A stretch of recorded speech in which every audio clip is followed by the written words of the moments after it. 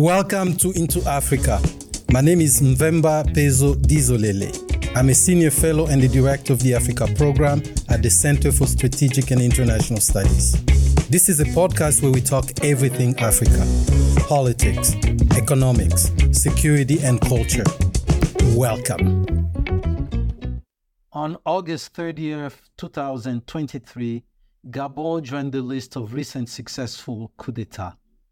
The armed forces overthrew President Ali Bongo, making Gabon the seventh country since 2020 to witness a successful military coup. The landmass of countries under military rule in the Sahel space, including Niger, Mali, Guinea, Chad, Sudan, and Burkina Faso, stretches 3,500 miles and forms the world's longest corridor of military rule. Causes and perceptions of coups vary significantly. Yet, while some coups have attracted international condemnation, others have not. Furthermore, citizens in those countries have celebrated these military takeovers. It was then unsurprising that President Bongo's plea that his friends worldwide make noise turned into a musical meme on social media. Poverty, high youth unemployment, overstaying in power, foreign interference, and harsh climate conditions have played pivotal roles in shaping the dynamics of this development. Consequently, these coups should not be viewed through a one-size-fits-all policy lens, as each coup is unique, different, and complex.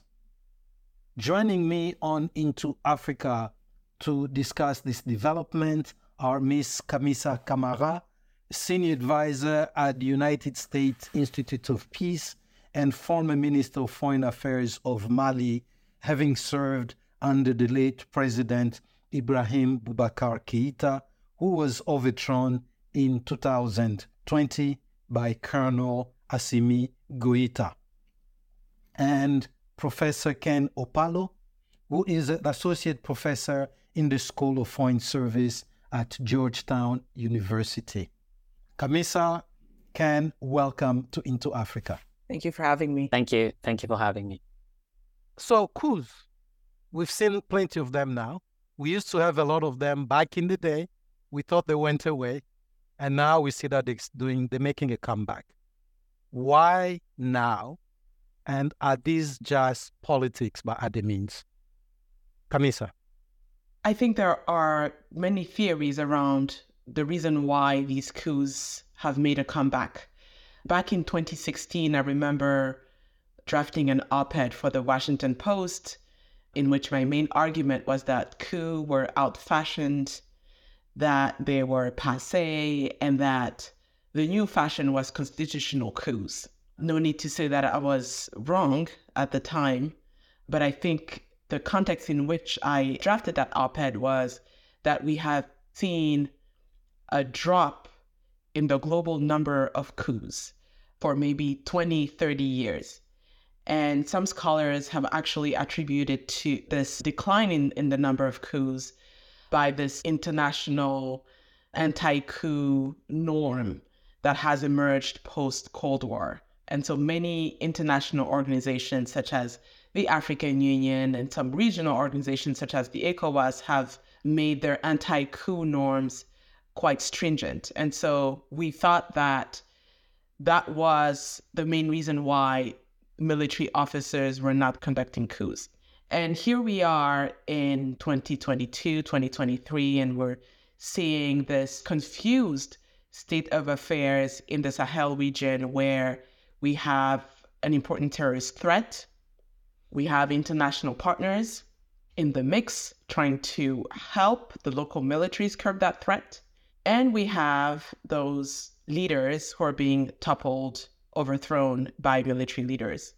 Why is that? Well, the first information that we get usually after those coups are the initial declarations of the coup makers, right? When they take over, they usually make a statement on national television saying, these are the reasons why we're conducting the coups. And my personal opinion is that the reasons they decline are usually for international consumption more than for the domestic consumption, because they know exactly why they took over in a coup. And most of the time, those reasons that they mentioned in their initial declarations are very different from the one they enumerate when they speak in their local languages. I think there are many reasons why military leaders, military officers conduct coups. I think that they have a clear understanding of the international context in which they cook up these coups and conduct them, and they know how to speak to the international community. But their main reasons are usually very domestic, and I'm even inclined to say that they sometimes have very personal ambitions that are not made public in these initial declarations. Ken? I totally agree with Ms. Camara that individual coup leaders definitely have personal ambition and personal goals when they pursue coups. But, the political scientist in me is also interested in this sort of broader context that makes them think and believe that coups are the best way to pursue those personal interests.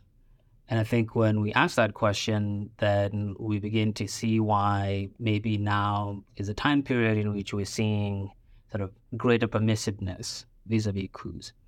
And I think when we ask that question, in my view, the answers that we get are that, one, these states facing increasingly almost insurmountable security threats, which mean that the militaries will be at the forefront of politics and in many ways will outpace their politics and the ability of civilians to control the people with the guns.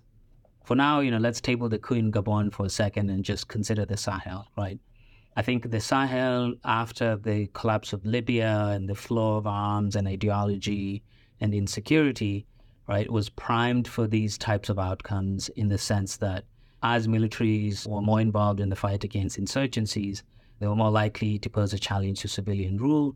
This is one factor that may explain why now. The other structural factor is, of course, economic, and it's related to dissatisfaction with civilian governments and the inability to address citizens' material concerns, which, in many ways, right, the Sahelian security crisis also exposed the inability of governments to address not just security, but also economic concerns of citizens. And so when civilians celebrate coups, right, it's a reminder that, the coup plotters who, yes, in many ways, pursuing their personalist ambitions, right, know that the public will be receptive to their intervention, in part because they know that the system has failed the public. So in my perspective, especially in the case of the Sahel, but also, thinking about Guinea and Gabon, right, the big question is, why, after 30 years of experimentation with electoralism, right, civilians in many African countries are still very much open to military interventions in their politics? And I think the answer there, comes down to the inability of democracy or elections, because, what many of these countries had were not really democracies, but electoral processes, right, the inability of electoral processes to deliver on citizens' demands, which then means that when you get a big shock like insecurity in the Sahel or economic crisis in Guinea or, an aging autocrat who wants to go for a third term or someone who's unwell, again, in Gabon who wants to extend his rule, right, it becomes easier for the men and women in uniform to step in and say, we're here to right the ship. And the public will respond positively to that. Unlike many commentators out there, I am sympathetic to the publics who celebrate these coups, because I think, and the surveys tell us this, right? The Afrobarometer data is very clear that publics in the region are very much against military rule. More than 60% of respondents across the board in many countries are opposed to military rule. And so the celebrations are not really support for military rule. I think we should see them as indictments of the previous systems which have not really delivered. And therefore, we should see these coups as an invitation to think more broadly about what we should do in terms of engendering meaningful political development in the region. One, we should invest in strong states. Two, we should invest in actual economic growth and improving, Africans' economic well-being. And then three, of course, we should invest in political institutionalization. And by here, I mean doing a lot more than just holding supposedly free and fair elections every 4 or 5 years, right? It should be, serious attention to party building, serious attention to local government, things that really provide Africans with avenues for self-government. Otherwise, we'll either keep having coups in the same countries, or the contagion will spread outside of the main affected countries now, which have been affected for historical reasons. They've been historically weak.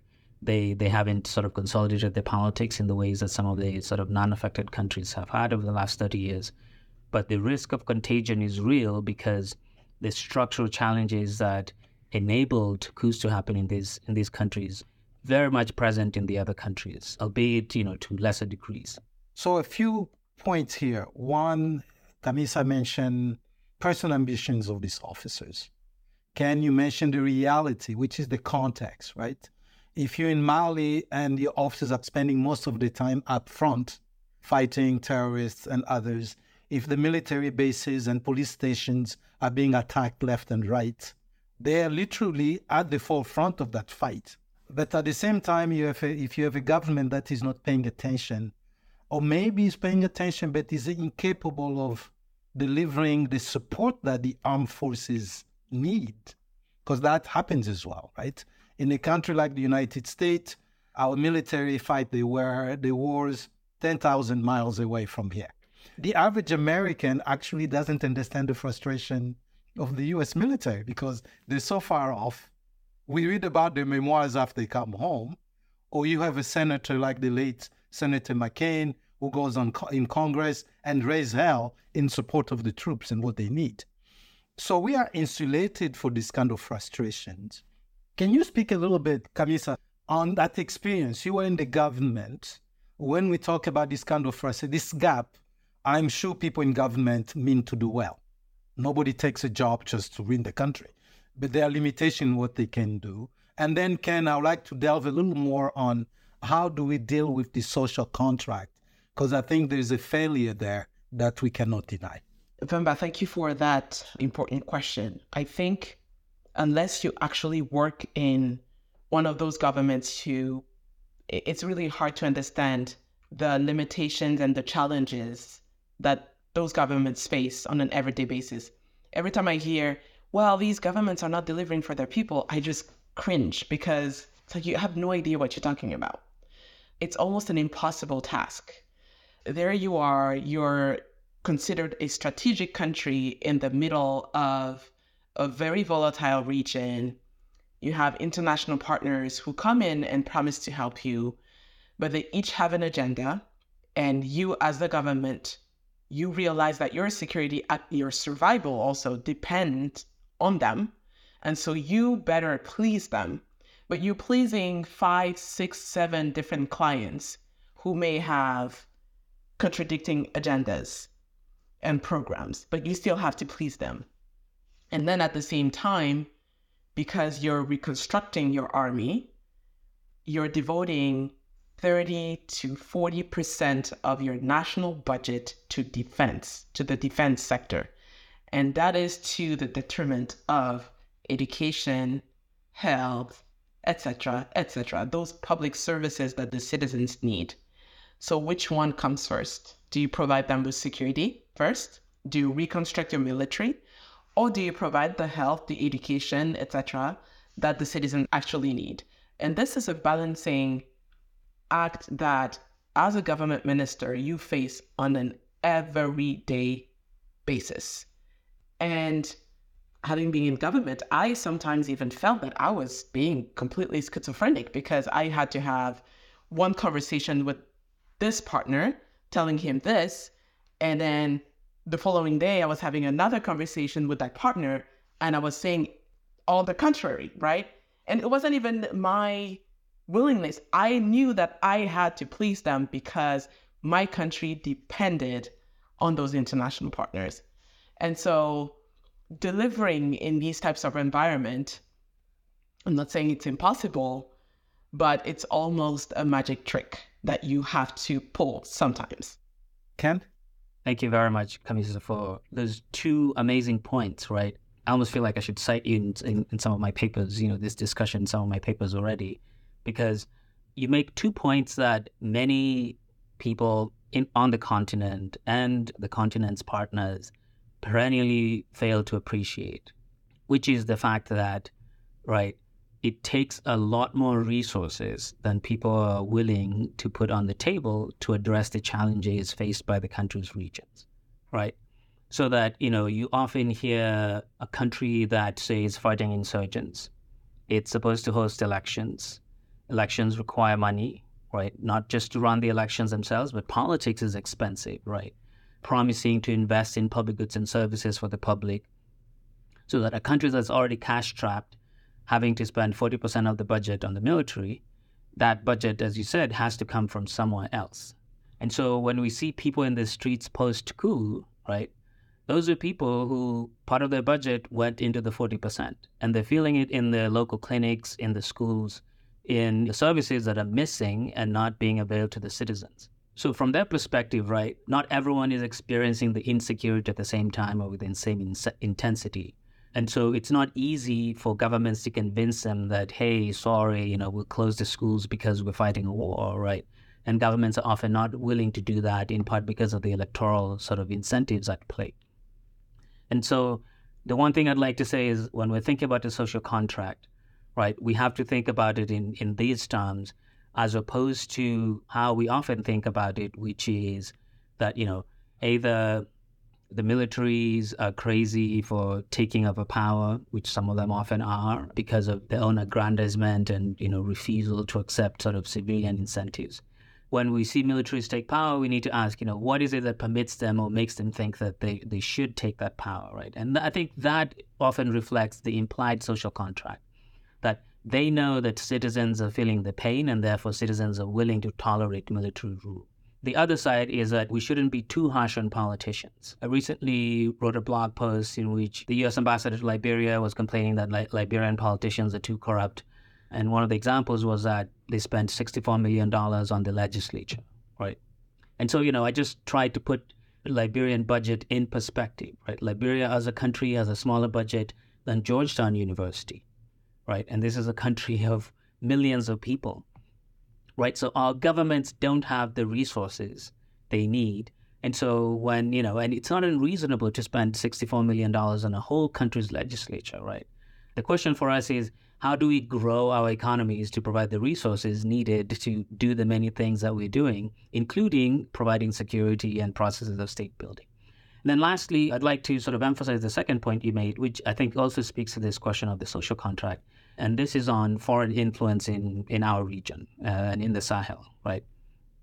Because I think part of the reason why we've had 60 years of sort of perennially weak states in the region is because of over-reliance on foreign assistance, being vulnerable to foreign influence, whether benevolent or malign, right? Because being dependent on foreigners often means that elites are not as serious as they could be if they were on their own in tackling the issues related to the social contract and how to build strong and capable states in our context, right? And so in addition to the bigger discussion on state building, sustainable economic growth, and thinking about political institutionalization, one of my hopes in this sort of time period, especially with regard to Francophone African countries, is that the current coup crises will also force us to have those difficult conversations about, legacies of neocolonialism and foreign dependence, which have kept our countries weak because they've often created conditions that only allow, the most venal people to rise to the top, whether they're elected or not, which then stifles processes of political development and only, create opportunities for future coups. That raises the question of the very nature of the military on one hand. What kind of militaries do these African countries have? We need to remember that these militaries have a colonial history, and most of them very much keep colonial DNA. In other words, it was either an army of the North or the army of Christian, of Muslims, or army of favors one specific ethnic group that was co-opted. And these armies had one mission: to subjugate the local population so they don't rise against the colonial masters, so to speak. And then on the other hand is the very nature of our state in Africa. What does that mean to have a state? We just talked about the social contract. What does it even mean within the reality that we deal with in a lot of these young countries, which just 60 years ago were colonies, without no social contract? There was no social contract. The gouverneur general in Bamako or in Abidjan or in Dakar, they didn't give a hoot about any social contract for anyone. His mission was to please the crown somewhere. Or then one day you become prime minister and they tell you about the social contract. So, Kamissa, you were nodding a little bit there. Any reaction to this? And then we go back to Ken.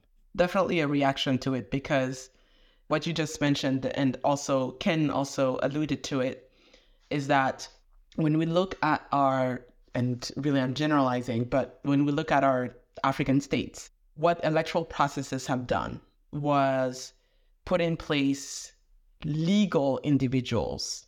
So from a legal perspective, they ought to be there. They're allowed to be there. But this issue of legitimacy comes back often and often.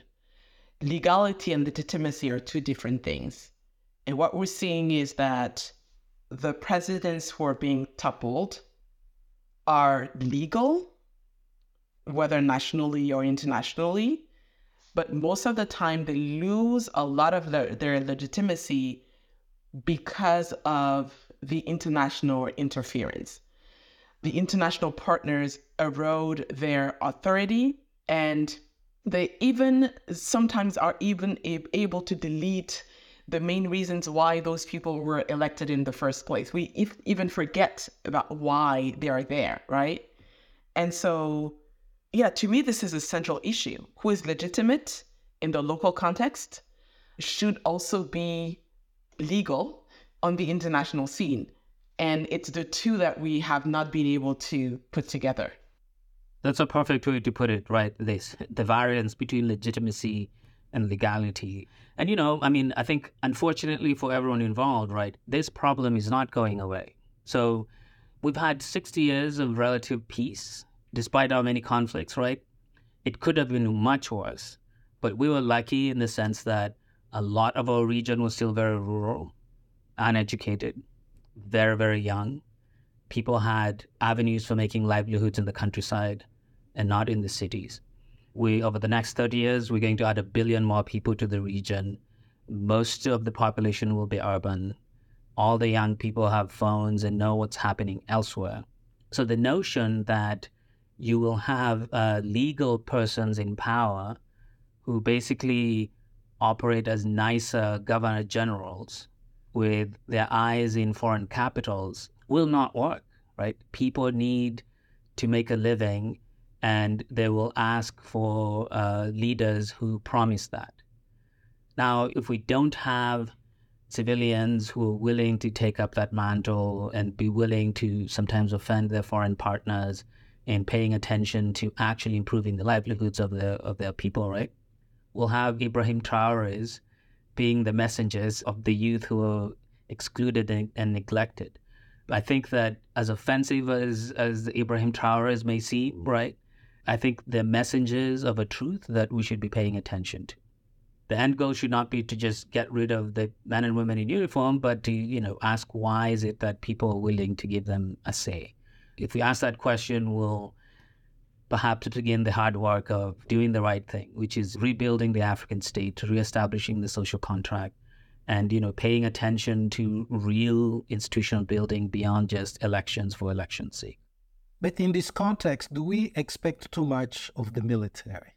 What I mean, the military, they live in the same society as the civilians, right? So if the average salary is $50 a month for a captain or for a colonel or a major, and it's $25 for the teacher, they're suffering the same pain. And we're asking, as we're talking the case of Mali or Burkina Faso, then we're talking about this captain who's making $50 who needs to go up front and fight the war. And all the while trying to put his kid in school, which we've just established that may not be there or may be substandard quality and all that. Are we expecting more of them? Are we failing them in the same way we're failing the rest of the society? Because some of the narratives we hear, we like to talk a lot about misinformation, disinformation. There's strong feeling that this military are doing it for the money or they have access to the state coffers. Most militaries we know in Africa don't have access to state coffers, but they have nephews, they have cousins, they have a wife, they have kids, they have to feed their families. So are we expecting more of the military? Are we analyzing this properly?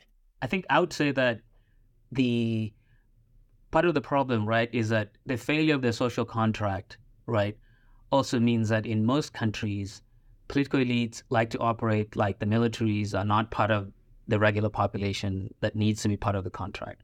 And this is perhaps why some of them feel the need to intervene, right? Because even in countries like Ghana, for example, even Kenya, right, the military is almost, because of the need to actively depoliticize them, they're almost always set aside with the senior brass getting, special treatment and sort of being given incentives to keep their subordinates out of politics. Contrast that with, say, a country like this, where there's definitely inclusion of the military in American public life, right? Yes, they're not being paid as much as perhaps they could be, right? And, we know all the problems with the American VA, but at least there's an avenue for thinking and talking about the military in a way that reinforces the commitment to the Constitution and the reality of the inclusion in the social contract.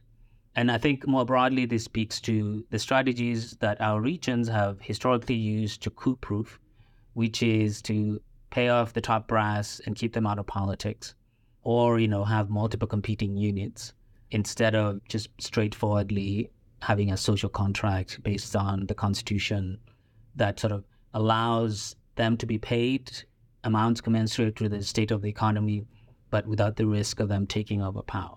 Kamissa, are we expecting the military to uphold the social contract or the constitutional order, which we hear a lot about, when in fact neither one exists in a lot of these places? It's a difficult question you're asking because that's really a personal opinion. I feel like the way the U.S. is organized, where you have an army that is subordinate to civilian authority, should be how it works. Otherwise, then why don't we just have military leaders as the head of the countries if that's what the population is looking for? Because what I'm seeing, especially in West Africa, is that the population is so patient with those military leaders. A civilian government would not get away with a tenth of what those military governments are actually doing when they are at the head of those countries. I'm just wondering, I think with the military come these ideals of discipline and modernization and strength that a civilian government sometimes, and actually quite often, does not display. Is that enough to rule a country? Maybe that's what the people want. I don't like what I'm saying, but the way those citizens welcome those military governments when they overthrew a legal government, they self-appointed themselves leaders, and you applaud them and you're happy that they're there. You didn't even choose them. You've never met them before. You don't even know where they're coming from, but they just say we're from the military and you like them. It raises a lot of questions about perceptions, and yes, citizens do need public services, but there is something more that these military governments seem to offer that a civilian government cannot. Mm-hmm. Yeah, I think they certainly have the advantage of being sort of outsiders and the new people, right, on the block, which perhaps mesmerizes the public. But, I think I tend to believe that public opinion matters. And I think the average person in the Sahel is onto something here, that their welcoming of, or their sort of not welcoming, but tolerance of military rule at this point in time should scare us, right, into sitting back and asking why. I think it suggests really that things are really bad. People, some of them old enough to remember the bad old, pre-early 90s days, of the really terrible era of military rule and autocracy before the 90s. When people like that, are willing to tolerate military rule, it suggests that things have gone awry and it's time to reset.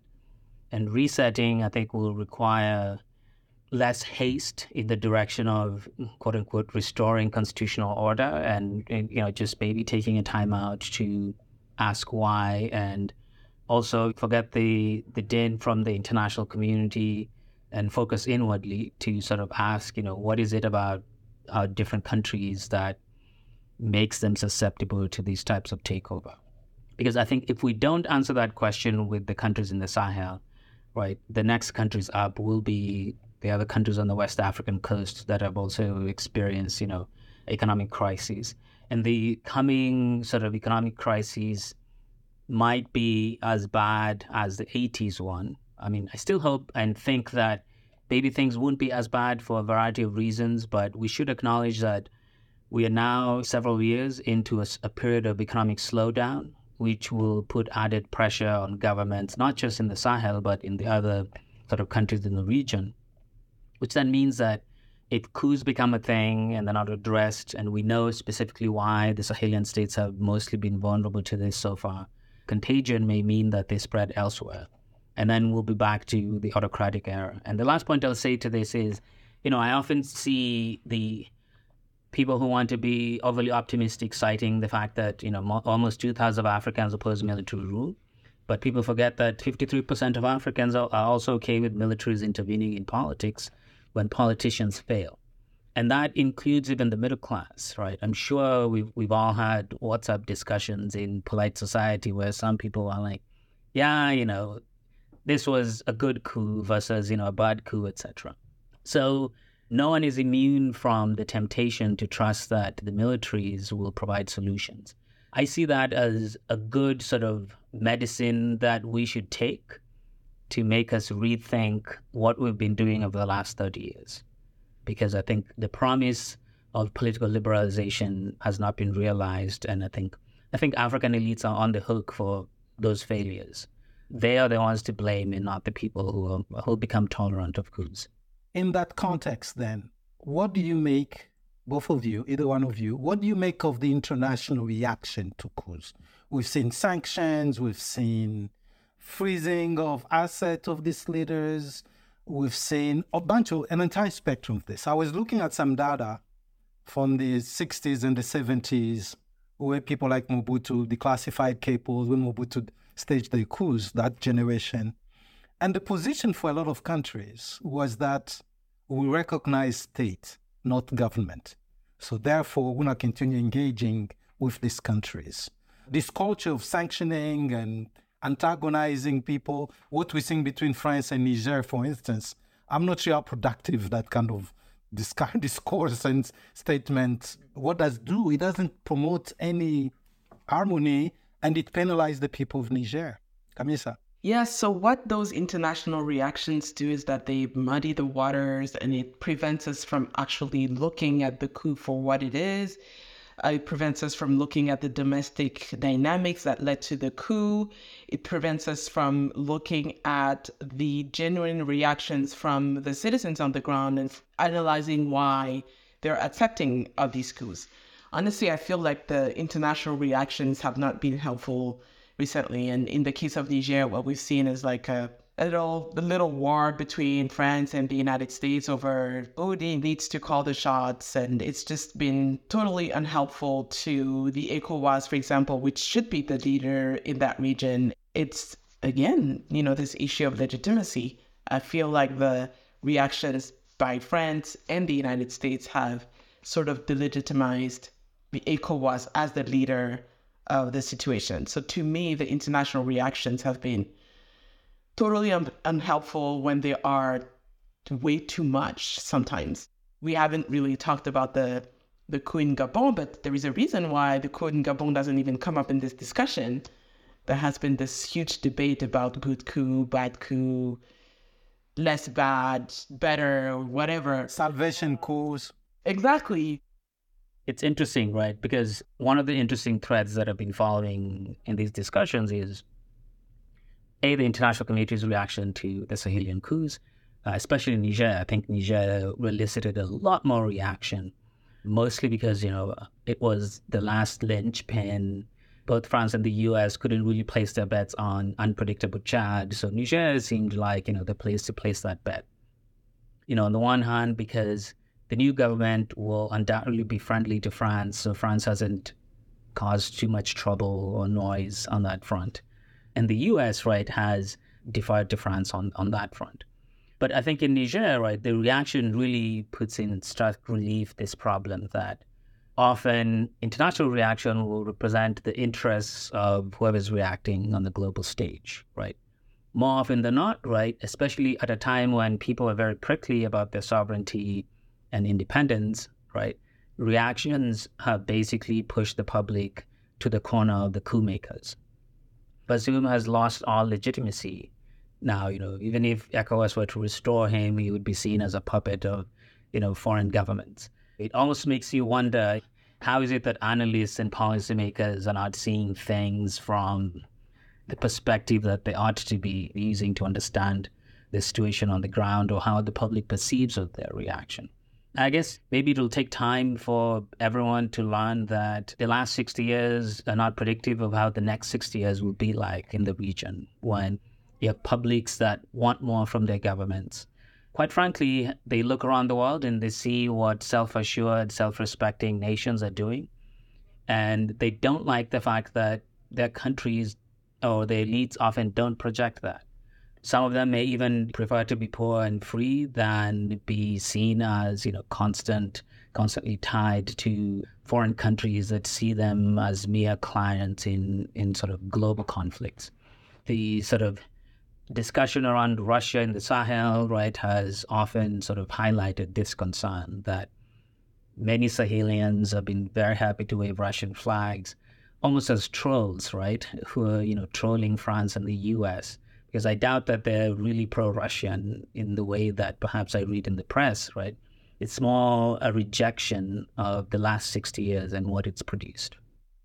On that note, my friends, I would like to thank you for joining us on Into Africa today. Kamissa Camara, Special Advisor at the United States Institute of Peace and former Minister of Foreign Affairs of Mali. Ken Opalo, Associate Professor in the School of Foreign Service at the Georgetown University. Thank you very much. Thank you. Thank you.